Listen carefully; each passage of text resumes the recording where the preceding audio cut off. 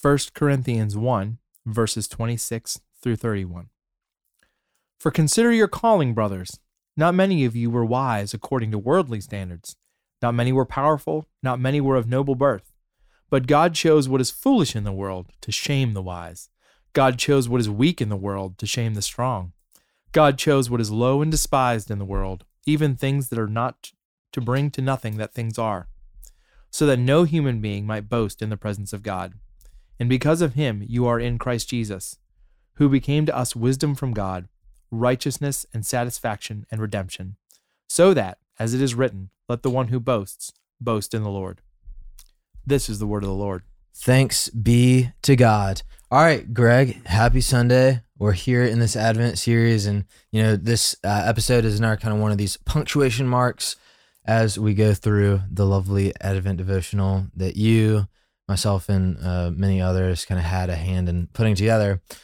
And this passage today in 1 Corinthians is so powerful. I love this whole idea that Paul draws out throughout 1 Corinthians, especially the early part of the letter, which is this interesting idea of the foolishness of Christ, and it's obviously this subverted, it's not like putting down the gospel, obviously, but it's kind of subverting the economy. It's basically saying that the way that God works and the way the gospel works actually goes totally against. It doesn't like come into line with the logic and instincts that we naturally have, but it actually like pushes directly against them. Mm-hmm.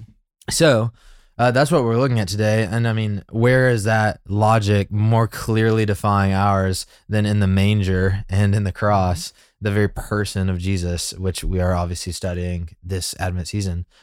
So Greg, what are your thoughts on this passage, and what we should, how this should inform the way we behold God in a manger?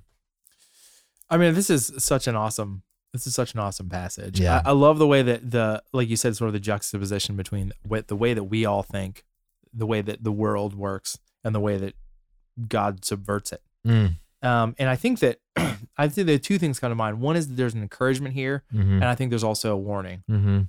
To me, the encouragement is that I think sometimes, like even in the United States, where it's pretty easy to be a Christian, I think even then you feel sometimes like you're swimming upstream a little bit, like that the current of the world, the currents of thought, the currents of culture are just kind of moving against you, and that it can be very, very difficult to see like we're not getting ahead.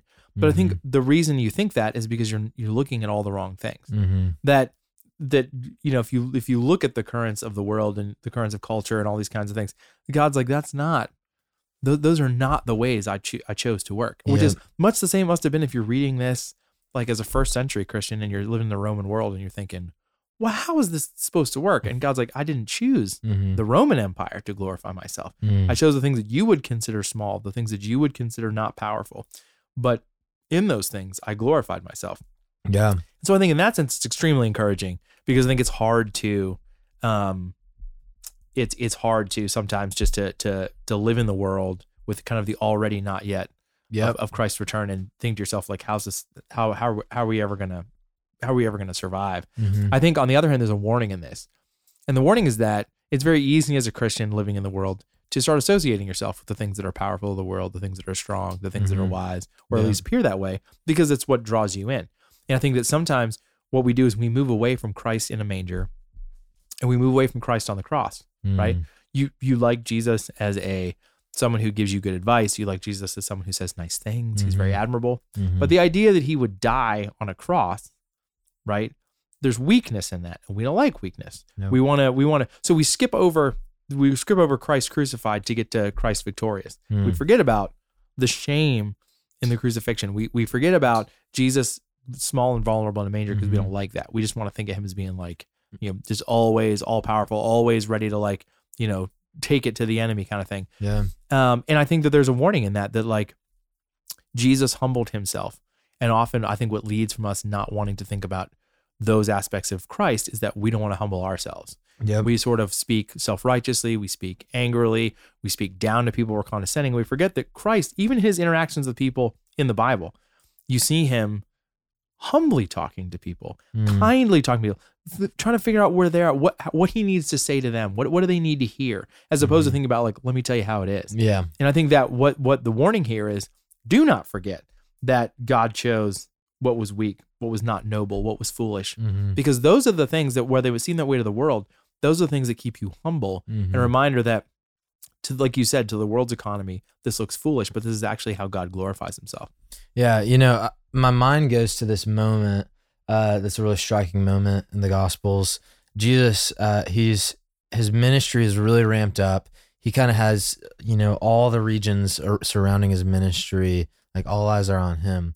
And, you know, if you're kind of the campaign director of the Jesus Christ campaign, things are looking up. You got a big audience, you know, you got lots of miracles, you got lots of press, and that's kind of the position that I think Peter assumed himself to be in, or at least adjacent to.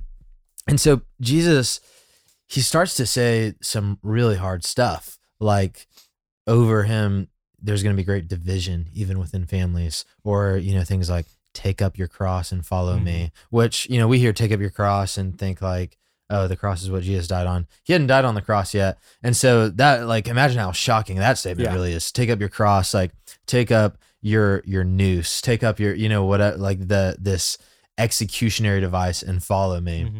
And so Peter pulls Jesus aside and says, yo, what are you saying? Like, don't say that. Like, we got a good thing going. And Jesus famously says, get behind me, Satan. And, you know, I think that this idea, this interaction between Peter and Jesus is Peter wanted Jesus to take the path of nobility. He wanted Jesus to take the path of fame and fortune to accomplish his purpose. And Jesus says, that is not my will. That is not the Father's will. Because, as this idea in 1 Corinthians, God chose what is foolish. He chose what is not noble. He chose what is weak. And you see that even still, that like heart of Peter in that moment. I think even with good intentions, it creeps into the church all the time. And one of the ways that we see it most is like evangelicals want a champion. And so every time a celebrity every time Kanye West or Justin Bieber or, you know, whoever the heck it is, you know, goes on like Fox News or CNN or whatever and says that they're on the spiritual journey and they believe in God and they love Jesus, that person's like all of a sudden speaking at all these massive churches and hanging out with all these famous pastors. And, you know, of course, like there's nuances within that aren't necessarily wrong, but the impulse of like, oh, if we get this person on our side, that's going to be the thing that changes the tide. And that's going to, you know, evangelicalism is going to be cool again. Like we're going to get God back in the schools again. You know, we're going to get all these policies our way. And, you know, it's right here in the Bible that's not really how God works. It's not really through nobility. There are, you know, we do see influential people. We see Roman officials that begin following Jesus. So it's not like people are excluded from the gospel because of their standing, but there's not some partiality that God shows there. And it's not partiality with his grace, and it's also not partiality with influence, but God chooses what's low and despised to totally subvert our expectations. And I mean, the manger, the cross, it just smells so strongly of this, right? Like that God was born as a refugee child. In a shameful situation, societally shameful. And so, man, that's just powerful. And I think it makes me wonder, like, in our daily lives, how often do we look over, like, you going off what you said about, like, Christians want a champion, or so, like, it'll, you know, we'll be winning, you know, like, things will be back to the way they were. Like, how often do we overlook the things in the world that are foolish and despised and weak because we're concentrating on sort of trying to win this macro battle? And that there's, you know, in your daily life, there are all kinds of things that you run into every day that maybe people would not say you should spend your time on, but that's exactly what Christ did. He spent his time on the things that, you know, at the time, if you want to be influential, you'd be like, buddy, why are you running around Judea talking to the crowds? Why are you not in Jerusalem talking to Herod? Why are you not taking this? You know, you need to up your wattage. It just makes me think of the people we pass by every day, the little things that we skip over because we don't think they're very important. When in reality, those are the things that God honors so much, you know?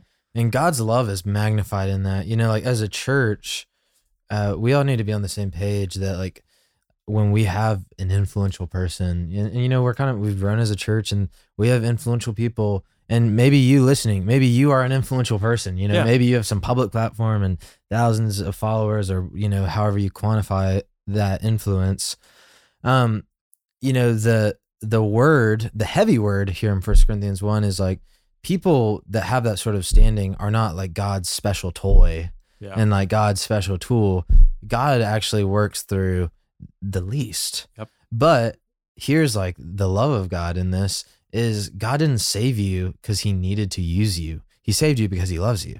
And so even these influential people are not saved because like, ooh, like, you know, we got this guy on the train now, like things like God really is amping up the recruiting class. Right. But no, it's like that person is just another person who's damned by all the bad things that they've done and how they've treated other people and how they view themselves. They are condemned by that, and yet God has removed that condemnation and put grace on them. And there's nothing else. There's no hidden agenda. There's no like, you know, kind of logical utilitarianism. It's just love. Amen. 1 Corinthians 1, a great place to be this Sunday. And you know what? We'll be back next Sunday with another one, Greg. Amen. So, that's awesome. For the con man, the veteran, the man of the Capitol, the great Greg Conley, this is Will Carlisle. We'll see you tomorrow on Our Daily Rhythm. Thanks for listening to Our Daily Rhythm. I'm Jason Dees, one of the pastors of Christ Covenant, and Our Daily Rhythm is a ministry of our church designed to help you more faithfully and effectively meditate on God's Word. If you ever have a question for us about one of our Bible readings or one of your own Bible readings, please don't hesitate to text us at 404-465-1737. Again, that's 404-465-1737. Or email me directly at jason@christcovenant.com. We'll meet you again tomorrow for Our Daily Rhythm.